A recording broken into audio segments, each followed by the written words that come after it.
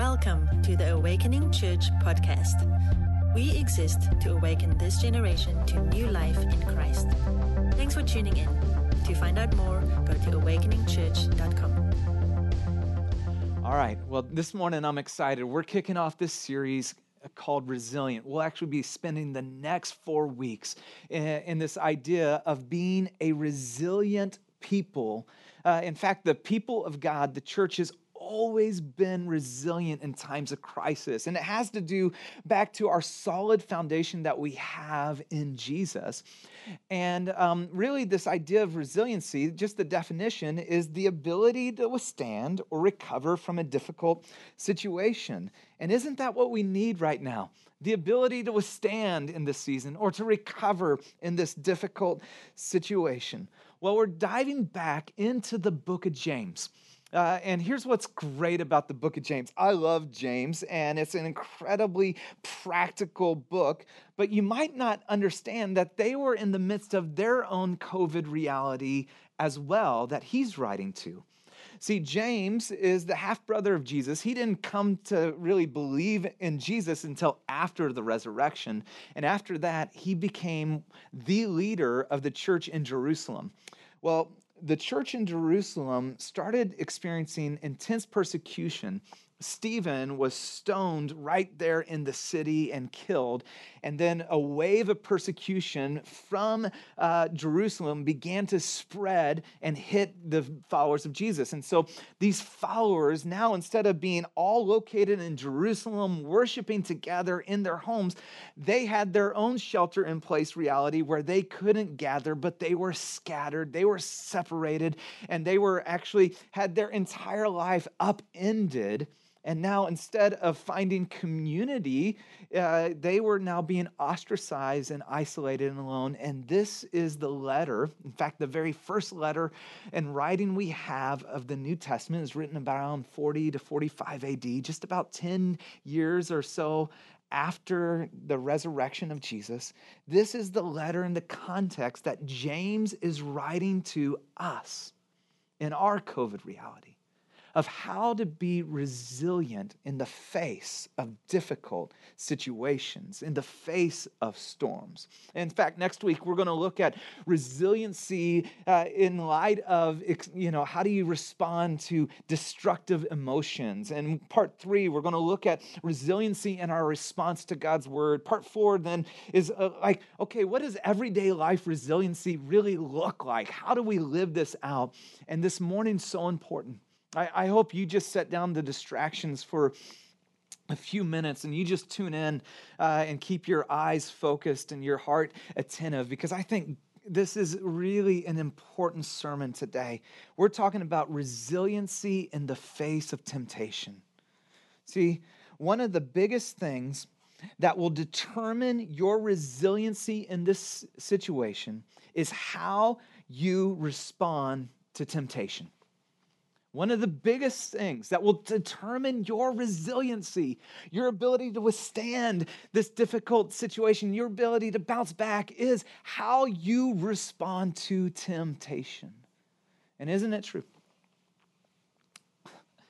Isn't it true that everything seems to be magnified right now? Like maybe it's with your marriage, and the problems in your marriage now in light of this shelter-in-place reality has been magnified, hasn't it?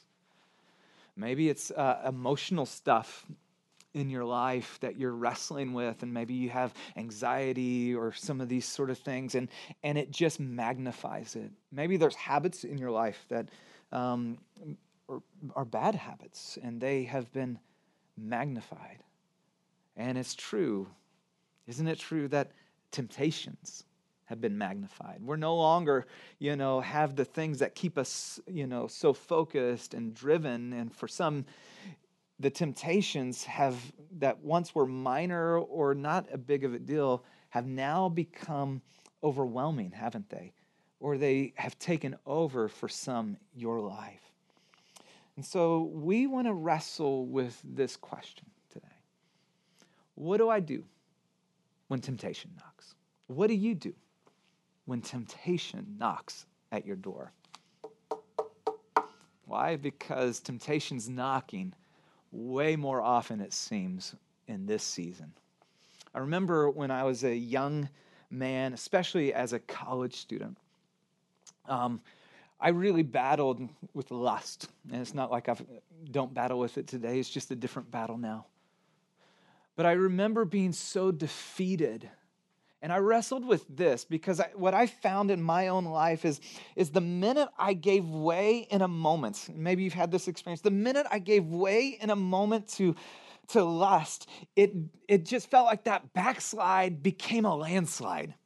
Like I just gave way in that moment, and it wasn't just that moment, but it was the after effects. It was like I took that step forward, and then all of a sudden, everything else fell down behind me, and it just felt like I just got caught up into a whole world, and then I'd feel so guilty and bad, but I'd be stuck in it, and then finally I'd be going, God, help, and I'd go through this cycle, and I'd just have this backslide become a landslide. So I started to ask this question: how do I keep a backslide from becoming a landslide in my life?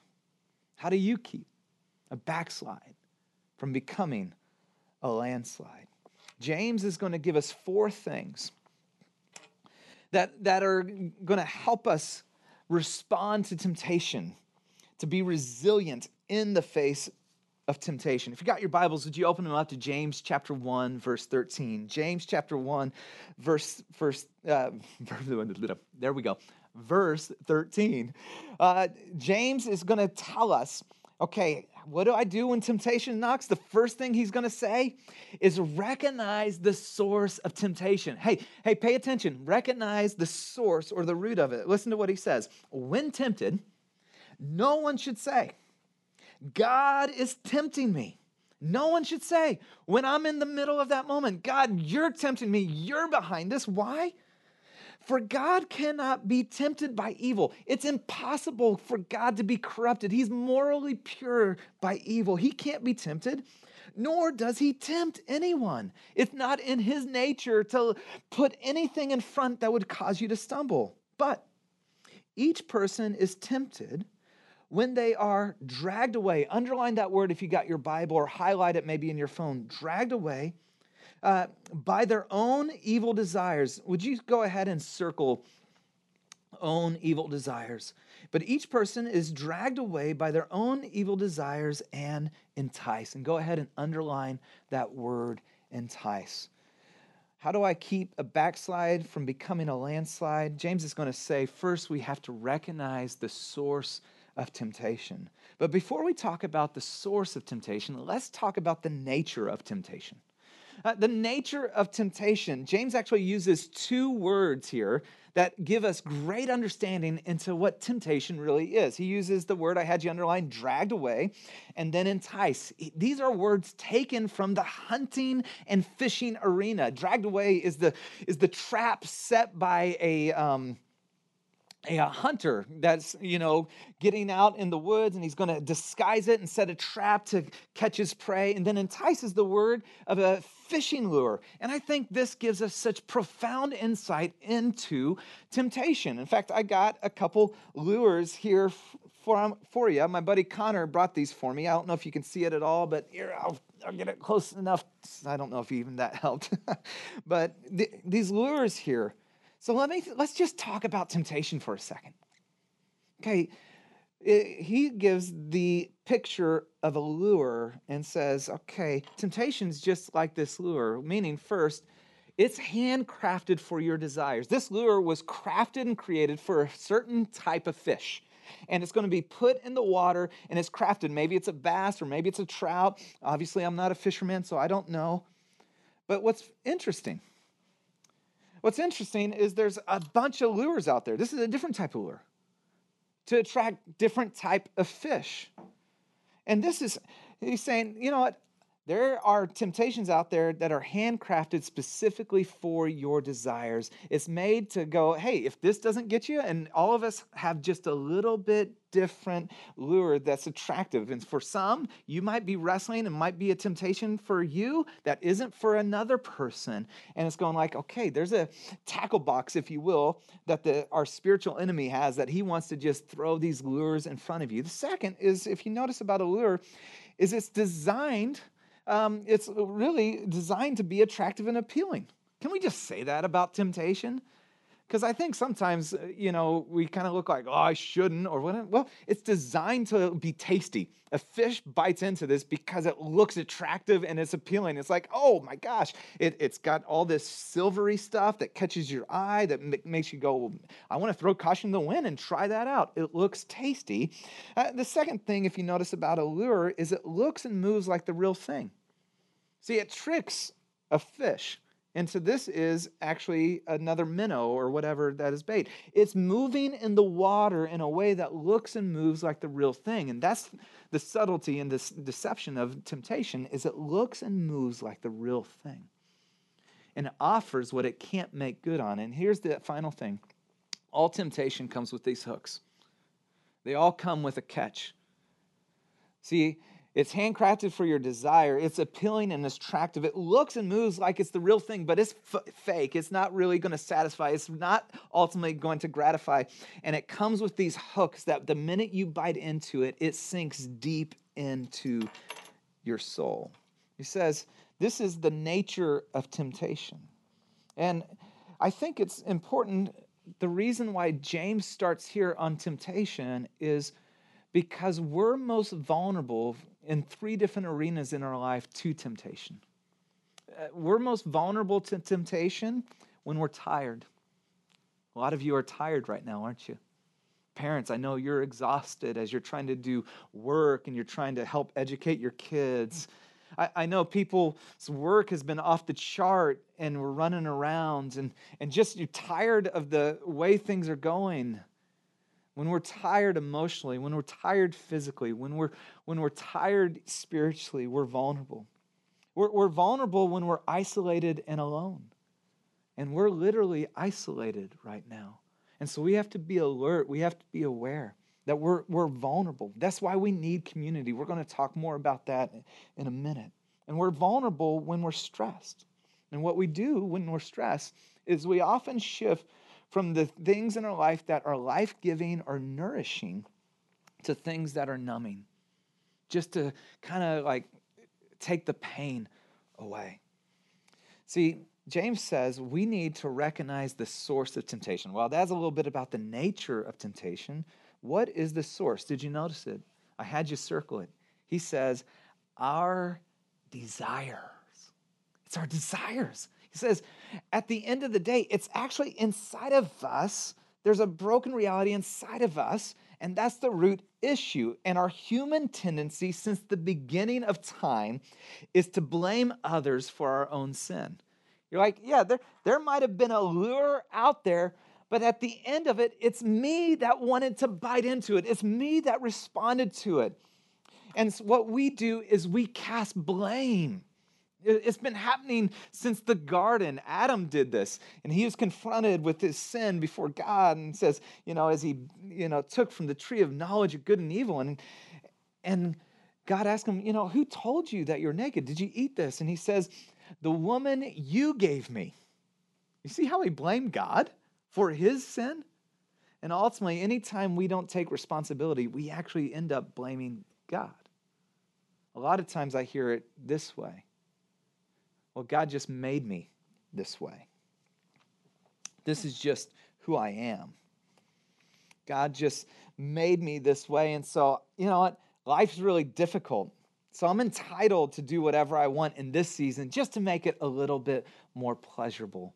And we just put blame out there. And he says, no. If you want to be resilient in this season, you first have to recognize the source of temptation. He says, we have no one to blame. We have no one to blame. You can't blame God. You can't put it on anyone else. We have no one to blame. It's our broken desires. We have to accept responsibility. As long as you keep blaming, you will not gain victory over your temptation, friends. As long as you keep blaming and say it's out there, it's them, then you will never experience the victory God has for you. And so he says, no, recognize the source of temptation and say, I'm going to take responsibility. I have nobody to blame. And then he says, address the progression of temptation. Then he says this, then after desire has conceived, Watch this progression. It gives birth to sin. And sin, when it's full grown, gives birth to death. Desire, sin, death. Desire, sin, death. Now it's important for some of you need to hear this. When desire is conceived, when you're first tempted, when that lure is just set out there, that's not sin. Some have believed a lie, and you end up in that backslide to landslide because the minute you get tempted, you feel defeated. And so already you're like, well, I might as well go all the way. No, stop. There's a progression. Recognize the progression. When you're tempted, that's not sin. Sin is when you act on that temptation. Sin is there's desire, and then there's, you act on that, that's sin. And then what happens is if you allow sin to grow, if you allow it to build in your life, ultimately what it will produce or what it will give way to is death. It will kill you. It will keep you from who you're made to be, and it will destroy the relationships around you. And here's what happens. Our natural is to dismiss or diminish sin, to act like it's no big deal. We say that. We go, well, it's not that big of a deal. It's not hurting anyone. It's just what I need to get through this. He says, okay, would you say that when sin is full grown, when it becomes its adult version, which means it takes time and it's a process, and it starts small and we feel like it's under control and it's just kind of hidden, it's kind of secret, and then it grows and grows and grows, and then it's out of our control. See, I think there's two important questions we need to ask here. The progression of sin and temptation. What does this sin full grown look like in your life? Maybe it's lust. What does it full grown look like? Maybe it's lying. Maybe it's gossip. Maybe it's cheating. Maybe it's an addiction. And right now it's just like coping to get by in this season. But what does it full grown look like? And then the second question, what are the ultimate consequences? When it's full grown, what are the ultimate consequences? See, we buy into the myth that could never happen to me. That would never happen to me. I'd never do that. And the truth is that's the story of so many people whose lives have been broken and shipwrecked. That could never happen to me. I learned so much from my dad growing up, and I remember him saying this because as a pastor, he saw other pastors who shipwrecked their life through moral failures. And he never wanted his story to end that way, his ministry to be undermined. And I remember him sharing, actually publicly teaching this as I was sitting and listening to him. And he would literally visualize, this is what he said, he visualizes what the ultimate consequences of a moral failure would be. And so he'd visualize and walk this through of having to sit his kids down and going to them and you know, I'm his kid, so and going to us and just going, hey, Dad's not going to be around. Seeing visualizing the consequences of his marriage, losing the ministry that he gave his life to build. See, what happens is when we address the progression, we all of a sudden become painfully aware of these hooks. The shiny doesn't look so attractive anymore. See, what do we do when temptation knocks? We got to recognize the source of temptation and then address the progression. We got to move beyond the moments and just go, okay, where is this headed? And then he's going to go on to say, identify the lie and bring it into the light. Identify the lie. Like, get clear on what is the lie that we're buying into, and then bring it into light. That's why he says, and don't be deceived, my dear brothers and sisters. Don't be duped. Don't buy into the lie. Every good and perfect gift is from above, coming down from the Father of heavenly lights, who does not change like shifting shadows. See, most of us, I think, are not clear about the lies that we believe or have bought into. See, the root lie when it comes to temptation and the things we buy into is about God, his character, and his word. If you go all the way back to the garden when the enemy, Satan, the serpent, was, tempting Eve, there's two main things that he wanted to undermine. He said, did God really say you must not eat of the tree of knowledge of good and evil? Did he really say it? Wanting to undermine God's word. But fundamentally, what the enemy wants to do is undermine the character of God. God wants to keep you from the knowledge. I think at the root for us of sin and brokenness and temptation is a belief that God isn't good. It's always an attack on the goodness of God and that we can get good outside of God and his ways. See, he says every good and perfect gift is from your heavenly Father who loves you. He doesn't want to keep good from you. He wants only the very best for you. And he's the Father of heavenly lights. Like, bring it into the light. He doesn't change like shifting shadows. He's not changing his mind. He's not inconsistent. Think about the character of God just in this text alone that James is telling us. One, that God cannot be tempted. He's morally pure. He doesn't tempt anyone. He's not putting things out to try to trip you up. He wants the very best for you. He's the giver of every good and perfect gift. God doesn't change. He's absolutely consistent. In fact, in the next verse we're going to see, he is the giver of new life, not death. See, sin births death, creates death. He wants to give you life. See, what we think is offering us a good and a way outside of God is actually creating great harm.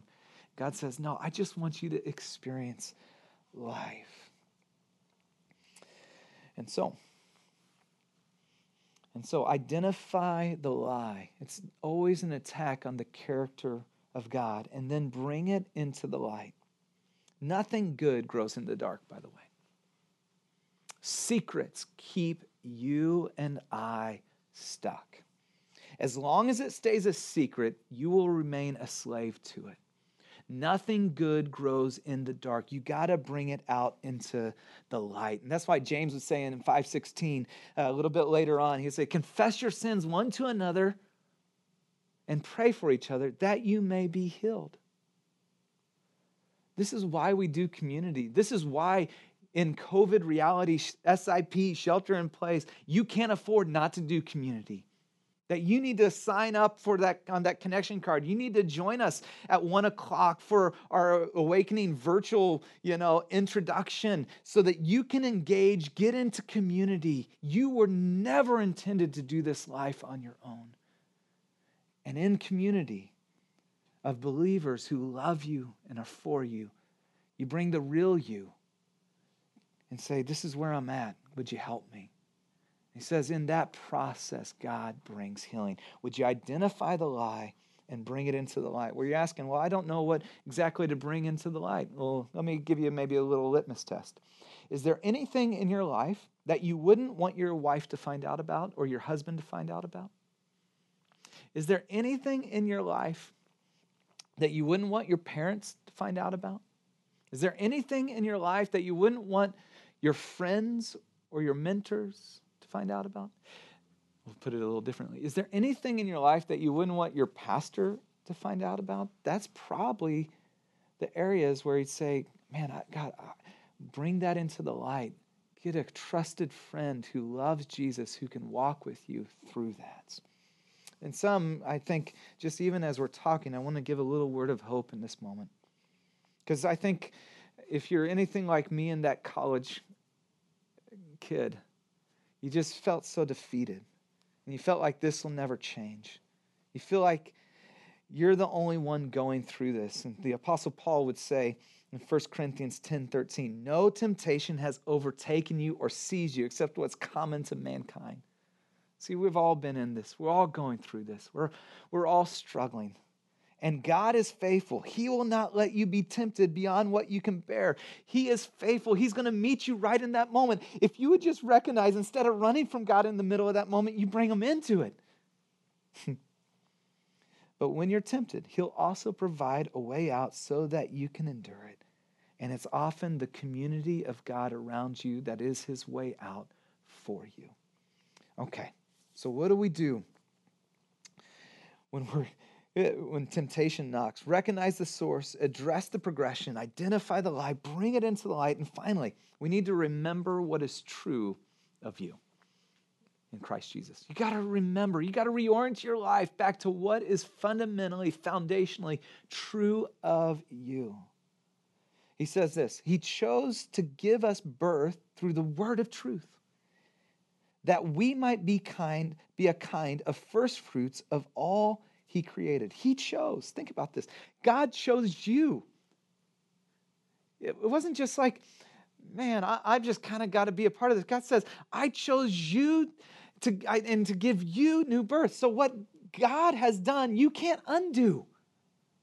Have that confidence to give you new life through the word of truth, his gospel in you.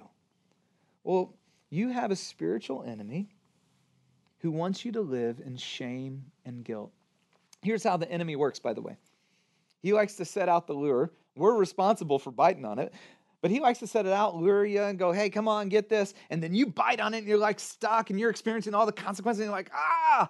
And then you know what he does? The jerk. He's a jerk. Let's just say it. He's a jerk because he's known as the accuser of the saints. And so you know what he does? Is he entices you, and you bite on it, and then he accuses you. He goes, how could you? What were you thinking? Are you kidding me? He accuses you, and he wants you to live in shame and guilt. Romans 8:1 says, therefore there is now no condemnation for those of us who are in Christ Jesus. See, the accuser is wanting to speak lies to you about who you are to keep you from running to your perfect heavenly Father who has every good gift for you. He wants you to keep you hiding. See, that's what Adam and Eve did in the garden. The minute we blow it, we hide. He says, come out of hiding. Come to your heavenly Father who loves you. See, remember what's true of you in Christ Jesus. What's true of you is not what the accuser says. No, he's a jerk. Stop listening to him. What's true of you is that you are adopted into the family of God if you're a follower of Jesus. What's true of you is you are a daughter and a son of the King Most High. What's true of you is you have been completely forgiven. There is no condemnation. There is no place for the accuser's word in your life. What's true of you is you are loved unconditionally by a perfect, good, heavenly Father. That is what's true of you. And by the way, that will keep a backslide from becoming a landslide. How do you have resiliency in the face of temptation? Friends, you got to get back to what's true of you in Christ Jesus. I love this quote by John Bunyan. On Easter Sunday, my kids and I, or our family really, Jenny had us, we watched the Pilgrim's Progress movie, which was great. And he writes this in his autobiography. He says, I never saw those heights and the depths in grace and love and mercy as I saw after this temptation. Did you catch that? I never saw those heights and depths in grace and love and mercy as I saw after this temptation. Great sin, he says, draw out great grace. And where guilt is most terrible and fierce, there the mercy of God in Christ, when shown to the soul, appears most high and mighty. Great sin draws out great grace. I like how Tim Keller says it about the gospel. He says the gospel is this: we are more sinful and flawed in ourselves than we ever dared believe, yet at the same time, we are more loved and accepted in Jesus Christ than we ever dared hope. Remember, get back. Would you get it in your heart? Would you remind yourself the minute the accuser's speaking, you're like, no, that's a lie, you're a jerk, shut up. Get what's true of you in your heart and your mind.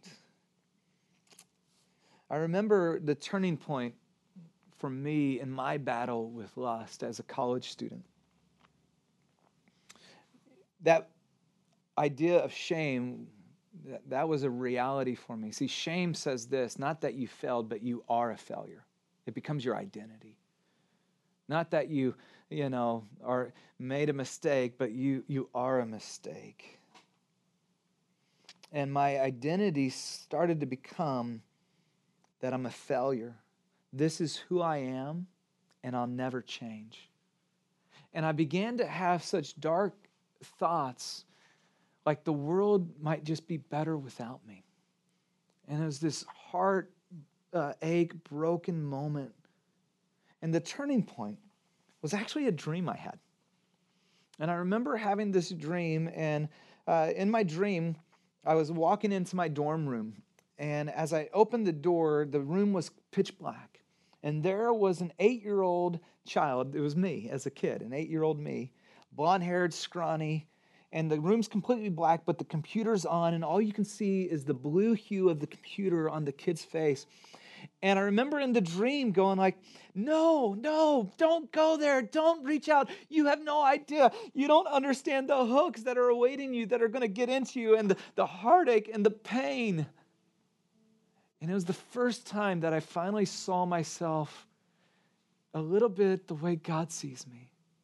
Not as a screw up or as a failure, but as this kid.